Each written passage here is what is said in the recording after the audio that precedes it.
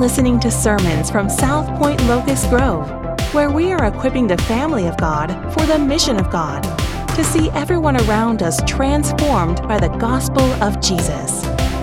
For more information, please visit southpoint.org.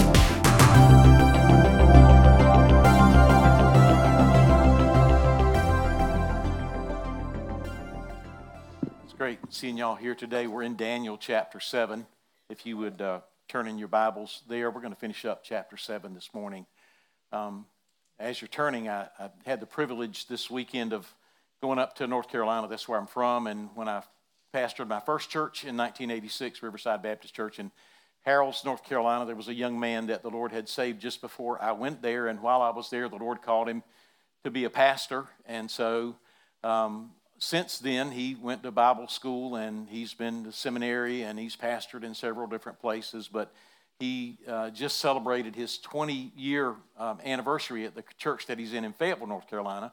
And so I had the privilege of just going up there yesterday and hanging out with him and being with his church family and just getting an opportunity to see how the Lord blesses. What a privilege to just be in a place when God does something. To him be the glory. And so my heart is full from that. And while I was up there, I thought about some of my childhood. My mom is from Harrells, North Carolina. My dad's from Garland, North Carolina. You don't know anything about that. You probably don't care anything about that. But we used to ride the roads. The ground is sandy. There were pine trees everywhere. And one of the coolest things that I ever had the opportunity to do was to go see Uncle Gene and Aunt Murdy. And when you'd get there out in the middle of nowhere, the cool thing about Uncle Gene is that he was a forest ranger. And when you go to where a forest ranger was back in the 70s or the 60s, they had all kinds of cool equipment. They had Jeeps, they had boats, they had everything that you could ever imagine that a forest ranger would need. And to a kid that was 8 or 9 or 10 years old, he had a uniform and patches, and that was really important for us back then. Maybe some of y'all can't relate to that, maybe some of you can. But one of the coolest things in the world was being able to see the fire tower. Now, being from southeastern North Carolina, we didn't call it a fire tower. We called it a fire tire. And maybe some of you know what I'm talking about. Is that how they say it in Mississippi? I see Jen back there laughing. Just the fire tire. I want to go up the fire tire. And you go up in the fire tire, and when you get up in the fire tire, you get to the top, and you open this door, and the hatch, it closes down, and you get up there, and you look out the windows, and you're above all the treetops, and you can just see everything. And they would go up in the fire tower to see if there was any smoke or to see if there was a problem, and there were maps so that they could tell what was going on down there on the ground from up so high. When we come to the book of Daniel, that's what's happening in the text. The text, apocalyptic literature, will take us up high and let us see, and we're going to see that in verses 17 and 18 this morning, where there's just this overview, this statement of overview. Here's the bad stuff that's happening, here's the good stuff that's happening. And then Daniel's like, can you tell me some more? Can you tell me something about this fourth horn? It's kind of like flying over the United States. If you're flying from here to California, you fly over Kansas, and you look down, and you're like, that looks like somebody just drew that with a square, the farmland. But you get down a little closer, instead of 30,000 feet, you get down to 5,000 feet, and that looks a little different. If you've flown on a small plane that might be going 150 miles an hour, flying at 3,000 feet, things look different, or 1,000 feet, things look different. Or then when you begin to land, things really look different when you're trying to set down a plane, especially when it's a small plane, and it slows down to about 60 miles an hour so it can get down on the tarmac. Things just look different. And Daniel's showing us that. He's not giving us different stories. He's giving us different perspectives on this one story. And we looked at chapter 7, verses 1 to 14 last week, and that's the dream. We'll say that here Daniel is being given this information, having this dream. There is this revelation from God. When we come to verse number 15, we see the interpretation of the text. Now, before we read the text, let me just give you a couple of thoughts about in interpretation. I think it's really important. There are 3 things we do when we approach the text of Scripture. 3 words. You can remember these words. One is observation, one is interpretation, one is application. There are 3 questions we always ask of the text. What does the text say? The first 14 verses, Daniel was giving us his dream. This is the revelation of God. This is Daniel's observation. What does the text say? But he's asking, beginning in verse 15, about the interpretation. The interpretation is not what it says, but what it means. So that's the second question. What does the text mean? Now, the text doesn't mean one thing to me and another thing to you. There are not multiple interpretations of the text. There is one interpretation of the text. The Bible is not through one statement saying a lot of different things. It's not my interpretation and your interpretation, it's the interpretation. Now, my interpretation may be wrong and your interpretation may be wrong, but the intent of us looking into Scripture and using a historical, grammatical approach to the text. In other words, I'm going to look at the history of the text. I'm going to look at the genre of the text. I'm going to look at the language of the text. If it's Hebrew or Aramaic or Greek, and when I begin to dig into all of these different things internally in the text, I'm digging out of the text what is in the text so that I can determine what the writer meant when he wrote it. That is always our goal. What did the writer mean when Scripture was given to us? And Scripture will always mean what it has always meant. That's interpretation. Okay? So don't mix that up. The third thing is application. So what does it say? That's observation. What does it mean by what it says? That's interpretation. That's what we're going to look at today. And what do we do about it? That's application. We can take this one interpretation of Scripture and it can have many applications. You may be in school and trying to be a student in the school system, or you may be a grandmother that's trying to raise your grandkids. There are going to be these different applications of the text, and that's okay. It's okay to say this is what it means and this is where I am applying it in my life. And there's certainly interpretation in the text, and there's certainly application for us 2,500 years after this text was written. So we're going to read the text, and then we're going to look at what Daniel is saying to us with a couple of bullet points on the outline, and then try to make some application for us this morning. Daniel chapter 7, beginning in verse number 15. He said, that's verse 13. Don't let your eyes go bad on you. Verse 15. As for me, Daniel, my spirit within me was anxious, and the visions of my head alarmed me. I approached one of those who stood there and asked him the truth concerning all this. So he told me and made known to me the interpretation of the things. So this is the interpretation. Now here's what I want you to understand about this text that we're looking at. It's bracketed with distress. It's bracketed with alarm. In other words, verse 15 and verse 28 are both verses that are telling us what's going on inside of Daniel. In fact, look over at verse number 28, if you will. Here is the end of the matter. As for me, Daniel, my thoughts greatly alarmed me, and my color changed. But I kept the matter in my heart. This is not just information that he was taking into his brain and putting in a file folder in his brain and leaving it there. This was something that moved beyond the vision that he saw to grip him to the very depth and core of his being. So the first thing we look at then is the impact. But secondly, beginning in verse 17, we then begin to see the interpretation. Notice what he says in verse 17. These four great beasts are four kings who shall arise out of the earth, but the saints of the Most High shall receive the kingdom and possess the kingdom forever and forever. There he goes with an overview statement, right?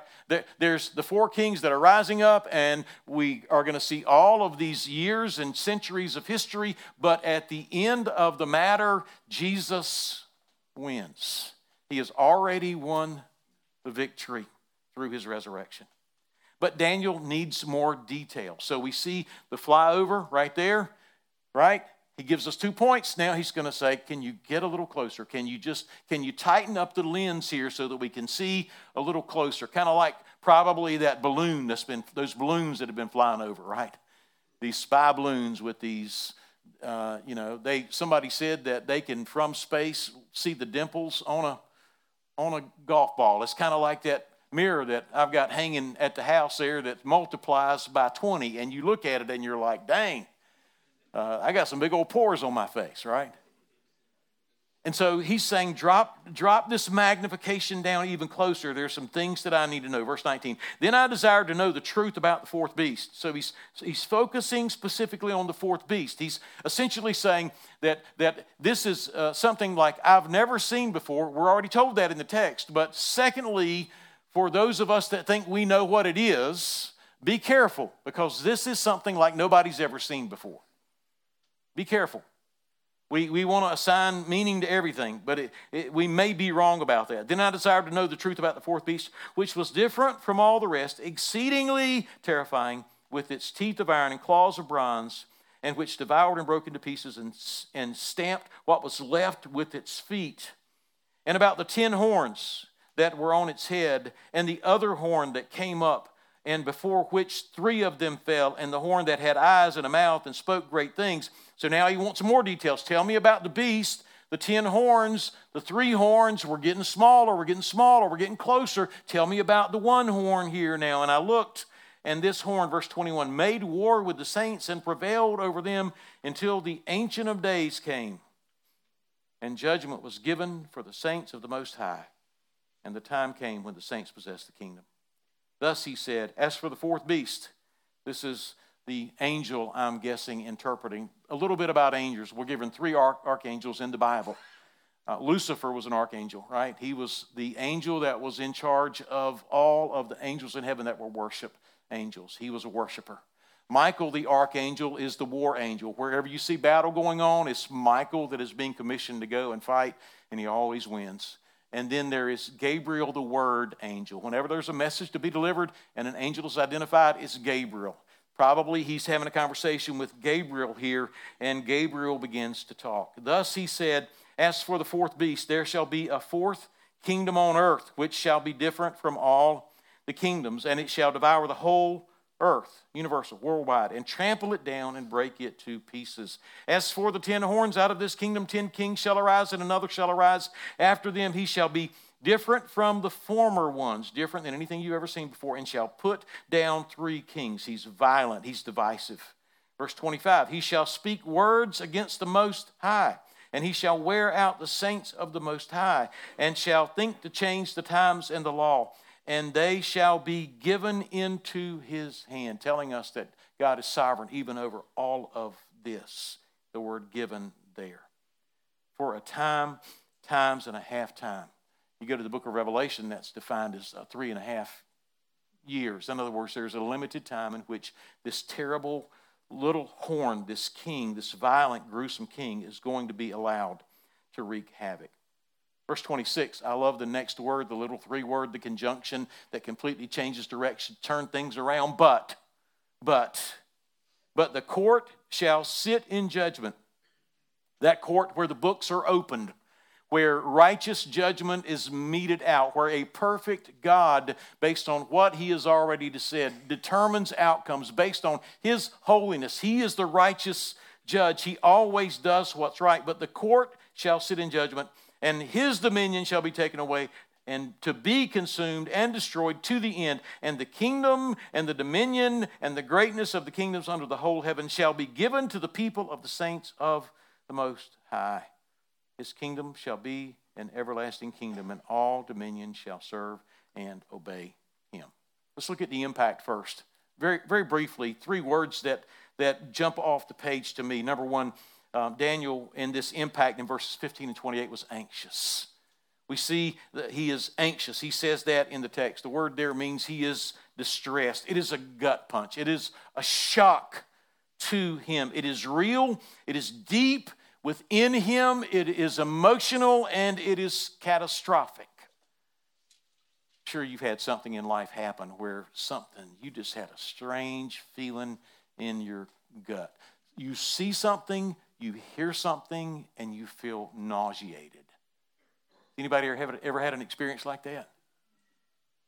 This is what's going on with him. Secondly, and he saw something like we've never seen. He sees human history unfolded before him, and he's like, oh my goodness, here I am in captivity. I've already been through this in the early part of Daniel where Nebuchadnezzar has a dream, and I interpret his dream, and it's the same thing. But now I'm looking at this all over again through my eyes and not his, and it creates this gut punch, this deep emotional response. Secondly, not only is he anxious, but verse 15 also says he is alarmed, he is troubled, he is dismayed, he is shaken up. There is this alarm that is going off inside of him. It tells us that Daniel is not cold-blooded. He's not sociopathic. He's not unilaterally rationalistic. He's not saying if I can't rationalize it, then it must not mean anything. He felt and wondered and was deeply impacted and knew that he needed help. And so the third word that I have here on my outline is not just anxious and alarmed, but he sought assistance. We see that in verse 16. And again, potentially Gabriel who's talking to him. And Daniel is curious, what's going on? I want to know what's going on. I need to know what's happening here. He is desperate and he wants to know the truth. He doesn't want to know speculation. He wants to be informed accurately. Please tell me what I'm seeing. He says, make it known to me, not just interpretation or cold, hard facts or information. I want to understand what is happening here in this dream. I need to understand it so I can survive. And the only way that we can survive it is if we understand it. The only way that we can survive life is if we understand that Almighty God and His sovereignty is in complete control, and that we are going to go through nation after nation after nation with villainous kings who abuse and despise people over and over and over again. 550 BC, Babylon. Guess what? There's going to be another king. Not just Nebuchadnezzar in Babylon, but here's what he's saying. Who is the bear? It's Persia. There's Cyrus that's going to rise up. Another king. You say, man, I'll be glad when Nebuchadnezzar's done. I'll be glad when this Babylonian kingdom's done. There's going to be a bear after that. There's going to be another kingdom. And somebody's going to rule, and you're going to be abused, and you're going to be despised, and you're going to be taken into captivity, or you're going to be harmed. And then after that, I'll be glad when that kingdom's over. Well, what about Alexander the Great? He's going to come, and he's going to rule and dominate the world, and there's going to be all this violence and all of this despotism and all this cruelty. When will it be over? When will we finally be free? We're going to go through history, and we can just name them one after the other, by the way, that have been called the Antichrist. From Hitler to Mussolini to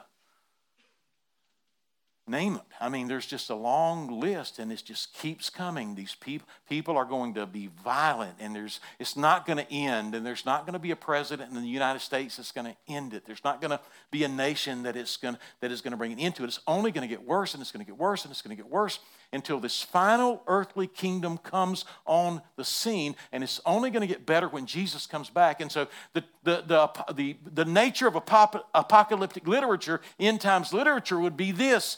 Hey guys, it ain't going to get no easier. It's going to be difficult.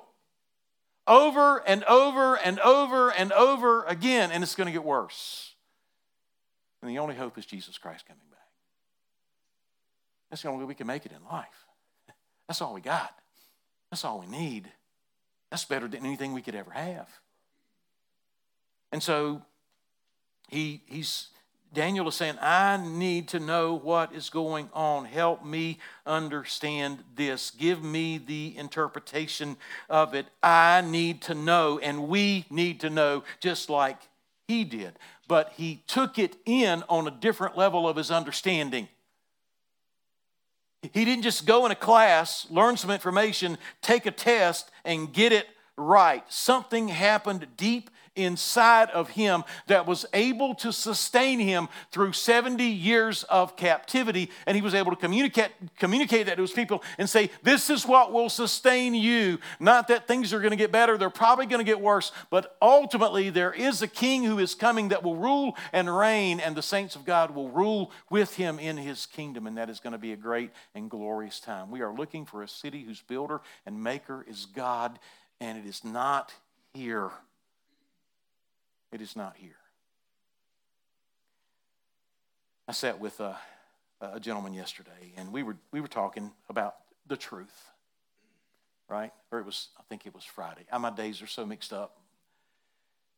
My wife's not with me, and so when I wake up in the morning, I don't have anybody telling me what day it is, okay? And as I sat there with this gentleman, he's Jewish, he's 80 years old. I don't know how many languages he knows, probably 5, maybe 6. He's a linguist. He reads more in a day than most of us read in 6 months. literally. And so we're sitting here talking. We're talking about what's happening in society. We're talking about the different movements in society. We're looking at it from the vantage point of Scripture. And here's what he said, just out of nowhere. This is going to be weird. I gave you the background. This guy's highly intelligent. This guy's well-grounded. All right? But he said, do you feel the Holy Spirit in the room right now? Now, some folks will say, I don't get into that subjective stuff. Can I tell you something? Daniel saw something, and he heard something, and it shook him up deep down inside. Can I tell you something? The Word of God needs to grip you deep down inside. This is not a textbook. This is not a science book. Theology used to be the queen of the sciences. In other words, if you wanted to understand everything else, if you wanted to understand all of the other scientific disciplines, study theology first. Know the Scriptures first. But don't just know them in your head, because there's a ton of people that have them in their head, but it never reached their heart and it never changed their life, and they can give you all of the answers. And when we look at the Scriptures, we need to be moved deeply by them. There were times we'd go sit in church and hear preaching, and man, it would move my heart. It would move my heart. We need to be moved by the Scriptures. There needs to be some sense of something that is supernatural and powerful that is happening when we gather around the Word of God. And so Daniel was impacted, and we need to be impacted. Secondly, there is the interpretation. And again, let me just give you you say, where are you getting this from? I'm trying to accurately interpret the text using a hermeneutical process.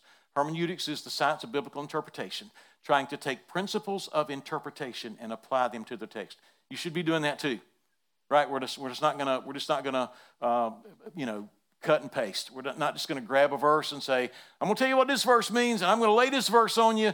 You may be taking that completely out of context. I want to understand the verse in its context. And so I want to understand apocalyptic literature. And as we get into this, understand the purpose of apocalyptic literature. Apocalyptic literature is to encourage the church that God's kingdom is coming.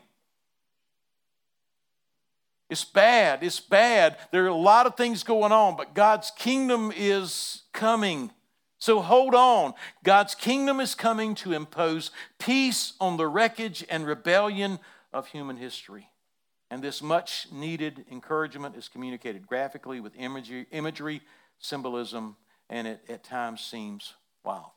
So that's apocalyptic literature. We're reading this to help us hang on in tough times. Secondly, I'll throw this word out there. It's the word transtemporal. In other words, images and figures can apply to more than one period of time or history. They are visions that mesh together, that collapse in and unfold and expand. That's what we're looking at here. We're looking at something that is transtemporal. In other words, we're looking at the different scenes in this narrative from the text, but also as he looks forward in history, there are going to be leaders that rise up that are going to look a lot like this little horn to people at a particular period of time, but they pass off the scene. So you know it's not this guy that he is talking about from the text. A third thing, as you look at this text, is the elasticity of vantage point that is not seen in any other literary genre.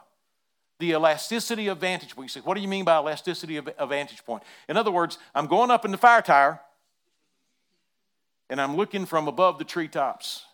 And if I go down, and that thing goes down and down and down, and when you get down a little bit further, you have a different vantage point. There's this elasticity of vantage point. Apocalyptic literature has this elasticity of vantage point. 30,000 feet, 5,000 feet, 1,000 feet, street level, Google Earth. Wow. This is what we're seeing right here 2,500 years ago. Google Earth in the Bible. We get to walk and see it up close. And so what is the interpretation? I'm going to break it down into three parts. Number one, in verses 17 and 18, we look at just simply the simplicity of the overview. So the first word is simplicity. God's people suffer in an earthly kingdom, but they are ultimately going to receive an eternal kingdom. He says there are four beasts, which are four kings. They are historical, literal kingdoms. I've already told you who they are. I'll tell you again. They're Babylon, they're Persia, they're Greece, and they're Rome. It's Nebuchadnezzar, it's Cyrus, it's Alexander the Great, and the little horn. But Rome was led by a pretty bad guy named Nero, and I'm not saying that that's who he's talking about here. The second thing is these four beasts arise. He tells us in the text, verses 17 and 18, that the saints of the Most High will be delivered by their king and receive an eternal kingdom, and the king will be with his people forever. That's the beautiful thing. So I need to stop in the middle of all of this, as the text has talked about the holy ones here in verse 18, and ask this question: who are the holy ones? Who were the holy ones in 550 BC? Who are the holy ones today? The holy ones would be God's believing people living on earth.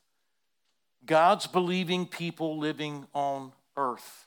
He calls them saints. Who are the saints? I will tell you who the saints are. The saints are those who were told to kill a lamb and take the blood of that lamb and put it on the doorpost, so that when the death angel came over and he saw the blood, he would pass over them, because there was an animal, a substitute, that died in their place for their sin.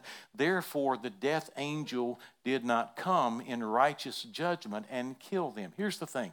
Every one of us deserves to die because we're sinners. You say, why do I deserve to die because I'm a sinner? Because God is holy.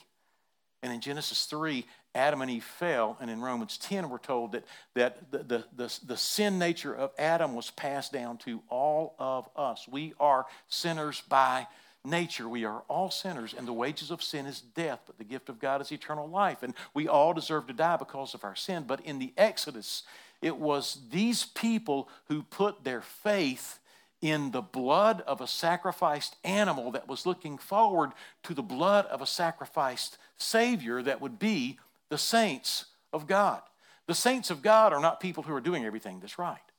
The saints of God are not perfect people. The saints of God are not people that are walking around that are just amazingly holy people. The saints of God are the people that have put their faith in Jesus Christ, who is the object of their faith. Why do I get to go to heaven? Because I'm good, because I'm a preacher, because I try to share the gospel, because I read the Bible every day, because I pray. Why do I get to go to heaven? I get to go to heaven because I trusted Christ, period. It's Christ and Christ alone. That's who the saints are. Let us understand that this morning. And the saints are those who trust Christ and Christ alone. If you're trusting anything else, if you say, I'll tell you what, when I die, I hope I'm good enough to get in. Can I save you some energy? You're not good enough. So you don't know me. No, I don't have to know you, but I know God. And He's holy, and He's righteous, and He's perfect. And none of us are. None of us are. What am I going to do? Why should He let you into heaven? There's only one answer that gets you in. I have trusted Christ and Christ alone to save me. Jesus paid it all. Listen to me. Listen to me. There's no other way in. There's no other way in. Have you trusted Him this morning? It is in this simplicity that we draw this conclusion once we understand who the saints are. Life has to be lived in light of the big picture. Life has to be lived in light of the big picture. I felt so dumb yesterday. I'm driving down the road. I've got my phone plugged into my Apple CarPlay. And I've got it on the GPS. And I've got somewhere I got to be. But I decided I'd warm up on my sermon a little bit. So I started preaching to the windshield while I was driving down the road. I do that on occasion. If you pass by me and you're like, oh, he looked like he's mad about something or whatever, I'm just preaching to the windshield. I see all of y'all up there in my windshield. I'm just getting you told, you know. And for some reason, my GPS wasn't talking to me. And I wasn't looking at it. And I passed by like 3 exits. And forgot where I was going. I mean, and you know what I did? I started yelling at my car. went from preaching, getting ready for Sunday, holy, holy, holy, to like, what in the world is going on? Yeah. I was all wrapped up in the moment, and that's where we find ourselves most of the time. Life has to be lived. If apocalyptic literature, if what Daniel is doing here is telling us anything, as he looks at the simplicity of what's happening and gives us these 2 verses, gives us these 4 beasts, gives us these 4 kingdoms, gives us these 10 horns, gives us these 3 horns that are taken out, this 1 horn that rises up, but then God Almighty comes at the end of the Ancient of Days, finally makes everything right. We have to live life by looking at the big picture. All that we go through must constantly be taken to God's revelation of ultimate reality. I would say, secondly, by way of application, let the shock of the moment, let fear and uncertainty and pain push us to look for meaning, listen, in something besides our happiness or our self-centeredness or our comfort or our relief or our pleasure. We live in a highly therapeutic age where everybody just wants to feel better. And you may never get to the place that you just feel better in life. And that might just be okay. I'm not offering you a Jesus that's going to make you feel better. I'm not offering you a Jesus that's going to make your life better. Okay? But we have to look at the big picture. And we have to understand that there are things that shock us and grip our hearts with fear. So there's this simplicity in the interpretation. Secondly, there is this intensity beginning in verse number 19. And let me answer some questions. We've already read the text, and just answer some questions of the text this morning as we go through. First of all, who is the little horn? Who is the little horn that he talks about here in the text? And that's what Daniel is saying. Tell me who this little horn is. He is the last leader of earth's final kingdom. Why should this matter to the Jewish people in 550 BC? Again, like I said, your problems are not over when Babylon's done. Your problems are not over when Persia's done. Your problems are not over when Greece is done. Your problems are not over when Rome is done. Your problems will never be over until Jesus comes back. We're constantly going to be facing problems. We are awaiting a time when Nebuchadnezzar, listen, we are awaiting a time when Nebuchadnezzar and Cyrus and Alexander the Great and Nero will look like Barney Fife compared to the little horn. These guys are going to be nothing compared to this guy that's coming at some point in the future. So who is this little horn? 2 Thessalonians chapter 2, verses 1 to 12 would indicate, and this seems to be the perspective of many different eschatological perspectives, right? So you say, oh man, I know what you are. You're, dispensational premillennial or historical premillennial or amillennial or postmillennial or panmillennial or some kind of millennial. Most folks would say that this little horn is the man of lawlessness in 2 Thessalonians chapter 2, verses 1 to 12. A very specific individual, not just a group of people throughout history that Jesus defeats in 2 Thessalonians chapter 2 and verse 8. This little horn, who is this little horn? He is the Antichrist of 1 John chapter 2 and verse number 18.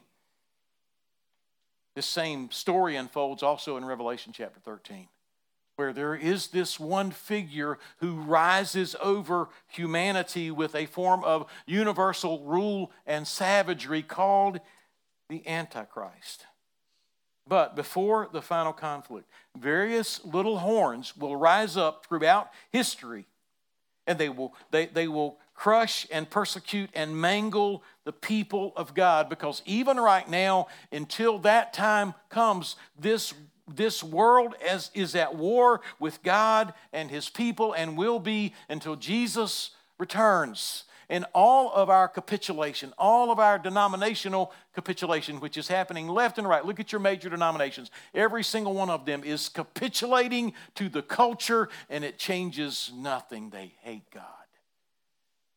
The culture hates God and his people. And if we stand on the truth of his word and his spirit flows through us, there will be people that are either drawn by the power of his spirit or they will be repulsed.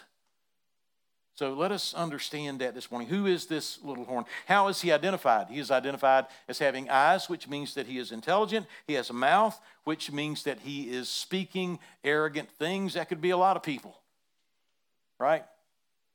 I thought maybe it could, well, anyway, I won't get into that. He's a troublemaker. He's stunning. He's attractive. He's deceptive. I was talking to my buddy yesterday, and Tim, he's 67, and he and I both have come to the conclusion that we didn't think as much as we thought we knew when we were young. But there was something about me at the time that was just attracted to people that just knew it all. You ever been that way where you're like uncertain about a lot of things, but you come across somebody, they got all the answers, they got everything figured out. And I was just attracted to those people. Like, daggone, man, I feel so dumb and you're so smart. I don't have anything figured out. You got everything figured out. I want to hang out with you so maybe one day I can have everything figured out like you and people think I'm as smart as you are. As you get older, you realize you don't have it figured out. There's going to be a lot of people impressed with the Antichrist. They're going to be like, this guy's got it figured out, man. I like the way he thinks. I like the way he talks. He's going to be arrogant. He's going to be intelligent. He is going to be a troublemaker. He is going to be deceptive. He's going to be attractive. He's going to be violent. He's going to be unlike anything the world has ever seen. What does he do? The text bears this out as well. We see that there will be worldwide domination. There will be universal savagery. He is going to devour. If you see the description of him, he devours. You just see somebody coming in. It's kind of like a defensive player that busts through the line, that grabs the quarterback, that flings him to the ground, and then he gets up, and if my hamstrings would let me, I would prance like they do, but I can't do it. I can't raise my knees up this morning. But you see them, they're just stamping their feet, and they're just moving all around like I just accomplished something. I just tackled a guy that weighed 150 pounds less than me. That's what this guy's going to be. That's the picture. It's this picture of somebody that's just stomping everything, that's just crushing everything, that's just smashing everything to pieces. It's going to be violence like the world has never seen. Not only is there going to be worldwide domination, but there will be internal manipulation and fragmentation. He will be a very divisive man because he is going to take out 3 of the horns and he is going to assume power from them. There will be no cohesion. There will be no bonding because we see this clay and this iron that will not mix together. The text tells us he speaks against the Creator. He speaks against God. He speaks against where we came from. He speaks against how life is sustained. He speaks against the Word of God. He speaks against God as the source of life. All that he can bring is death, and he speaks against everything that brings life.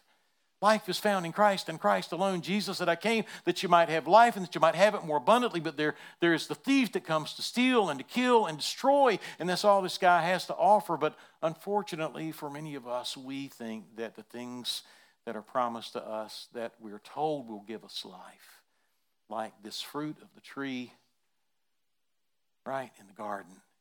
Guys, y'all haven't experienced anything until you take this, and it only brings death. It's the lie of Satan.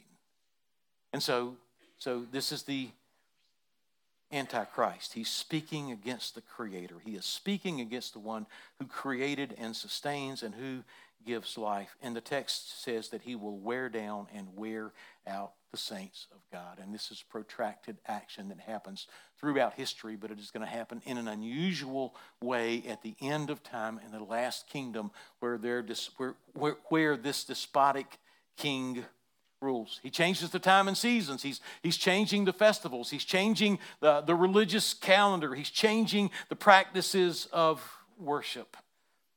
But the text, and I've already read it, is been given to him. We see it in verse number 25. And they shall be given into his hand for a time, times, and a half time. Whatever he is doing, God is allowing him to do it for a period of time.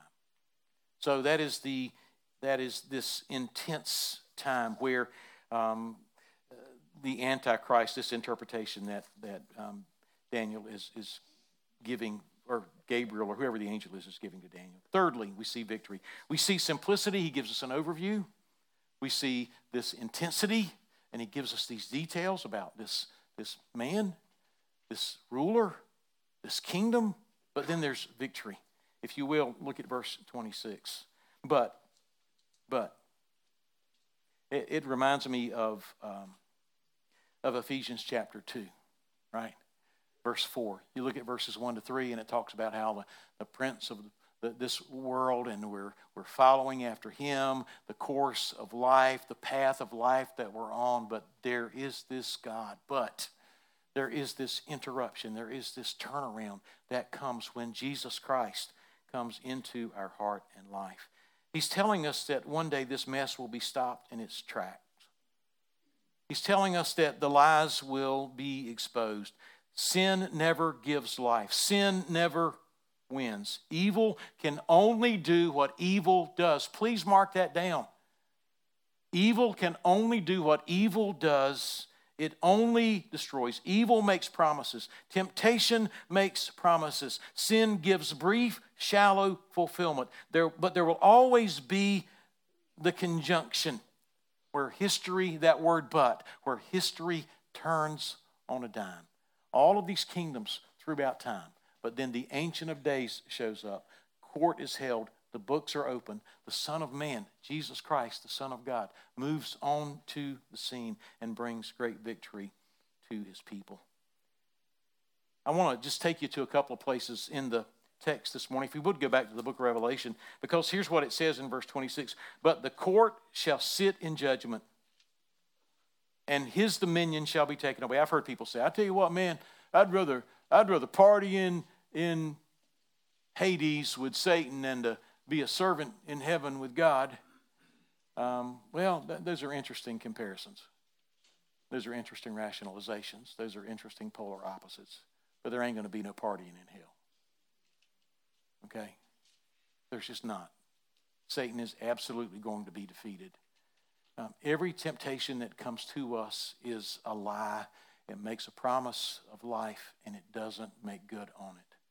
Let us not forget that. There is a righteous and holy God who we are going to come before, and his judgment is all that matters, and all sin will be judged, like we said last week, and it will either be judged in his Son, and he gives us his righteousness if you believe in him, or you will stand before him and you will be judged for your sin.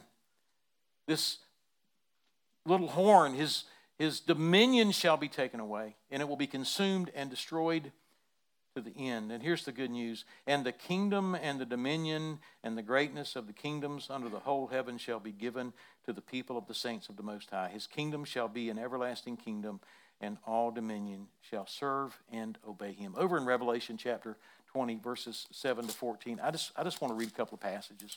Revelation chapter 20.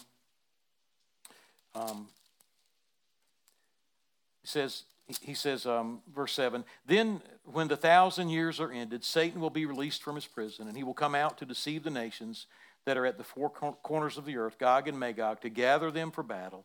Their number shall be like the sand of the sea. And they marched up over the broad plain of the earth and surrounded the camp of the saints and the beloved city. But fire came down from heaven and consumed them. And the devil who had deceived them, was thrown into the lake of fire and sulfur, where the beast and the false prophet were, and they will be tormented day and night forever and ever. Then I saw a great white throne, and him who was seated on it.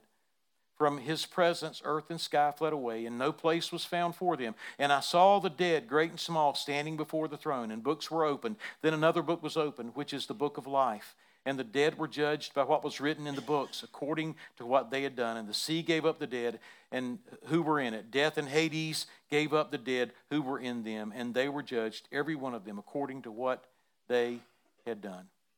Then death and Hades were thrown into the lake of fire.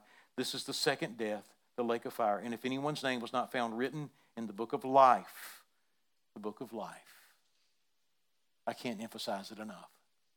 Life is found in Christ alone. And if you're not in Christ, you're dead. And I would beg you today, come to life. Come to life. We're thrown into the lake of fire.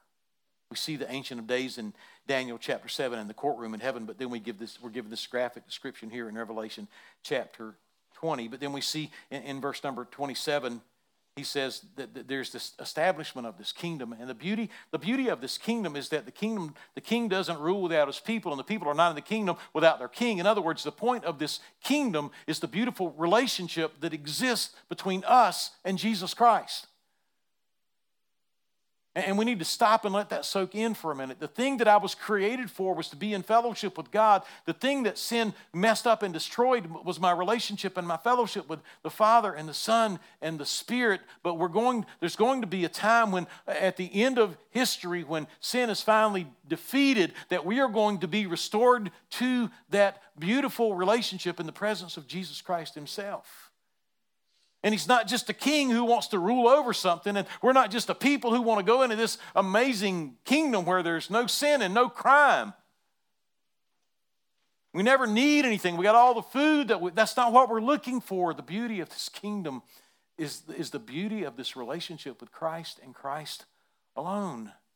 In fact, Revelation 21, then I saw a new heaven and a new earth. For the first heaven and the first earth had passed away, and the sea was no more. And I saw the holy city, New Jerusalem, coming down out of heaven, and God prepared a bride adorned for her husband. And I heard a loud voice from the throne saying, "Behold, the dwelling place of God is with man. He will dwell with them, and they will be his people, and God himself will be with them as their God. He will wipe away every tear from their eyes." Can you see the tenderness? Can you see the intimacy? Can you see the concern? "And death shall be no more, neither shall there be mourning, nor crying, nor pain anymore, for the former things have passed away." What a beautiful relationship. You know, for most of us in this room today, we would say that the most painful things that we've experienced in life have been at the hands of probably another person. Right? A relationship. The things that are damaged in our hearts and in our minds, we would say those things are the product of a relationship that we just were not able to fix. And can I tell you that we work and we work and we work and we try to fix those relationships, but those relationships probably are not going to be fixed. But it's when we run to Christ that we recognize that the desire to have something fixed is only and ultimately satisfied in Him and Him alone. The pain that we feel, the agony that we feel, I'm not saying those things are not just on occasions, but I'm just saying that ultimately we should let those things point us to Him and Him alone. I'm not saying that makes everything perfect on the earth, but it satisfies this longing in our heart to make everything right when everything right is screaming that our relationship with God is not right. But if we run to Him, then it transforms who we were on the inside. And so we see this beautiful picture. This is ultimately what happens at the end of time, but it can happen for you and me right now. Perhaps sporadically, we can get a taste of it, but we can look forward to it when Christ comes back and we are with Him. And I don't know if they'll have computer games, and I don't know if they'll have classic cars. I don't know what will be there, and none of that will matter. I don't know if there'll be beaches or mountains. I hope that doesn't disappoint you. I don't know if there'll be nice houses or shacks. I don't know. But none of that will matter because Jesus will be there. And that's what our soul longs for. Let me close with a couple of thoughts. Number one, I challenge you this morning with this thought. Have you been moved by the revelation of God? Have you been moved by God revealing Himself and His hand throughout history? What is it that moves you? Do you need something on a 75-inch screen to be moved? Do you need your team to win the game to be moved? There is a level that the Lord created us to go to in our relationship with Him that should move us and shake us and change us. Has the revelation of God and Himself and the hope of everything being fixed when He ultimately comes back, has that moved you this morning? Has that gripped you? Secondly, are you a saint? The only thing that makes you a saint is if you have your faith in Christ and Christ alone. Are you trusting Him? Are you trusting the blood, or are you trusting your works? Thirdly, God's kingdom always prevails. What kingdom are you a part of? What's going on in your brain? What do you think about? What's going on with your resources? What are you doing with them? What are you doing with your time? What does your calendar say? What are the things that you long for in your heart? All of those things are indicators. They're flashing lights, right? They're flashing lights. And they tell us which kingdom we're living in. They tell us which kingdom we're living in. You see, we're just coming here today to be reminded of what kingdom we're living in. But we leave here confident and hopeful.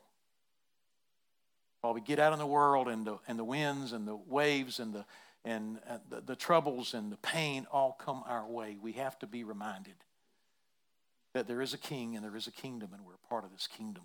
And it's unlike anything else in the world. God's kingdom always prevails. You need to ask yourself what kingdom you're living in. When I was yelling at my car yesterday, I wondered about myself. I wondered about myself. I really did. I'm just like, what in the world is wrong with you? A lot. A lot. I'm not there yet. I'm still looking for a city whose builder and maker is God. And He still has me in process. But I thank God the Holy Spirit in that moment said, hey, boy. He didn't say that. I've been hanging out with Lane too much. What kingdom are you living in? Fourthly and finally, don't expect anything out of this temporal kingdom of the beast that you can only get from the kingdom of God. Folks, we're chasing a lot of stuff. We are. We're chasing a lot of stuff. Just with our energy, we've got. You can't look up the news. You can't look up the weather without that little computer that you hold in your hand, knowing every search that you've taken, and it's going to throw something up there. If you've been looking for a jacket, you're going to try to check the weather, and it's going to throw that jacket in front of you. Chase this. Chase this. There's constantly, we're being bombarded with things to chase. And I just want you to stop this morning and ask yourself, what are you chasing? Better yet, what's chasing you? And I want to challenge you to come to a place where you can rest. Come to a place where you can experience the love that your heart longs for.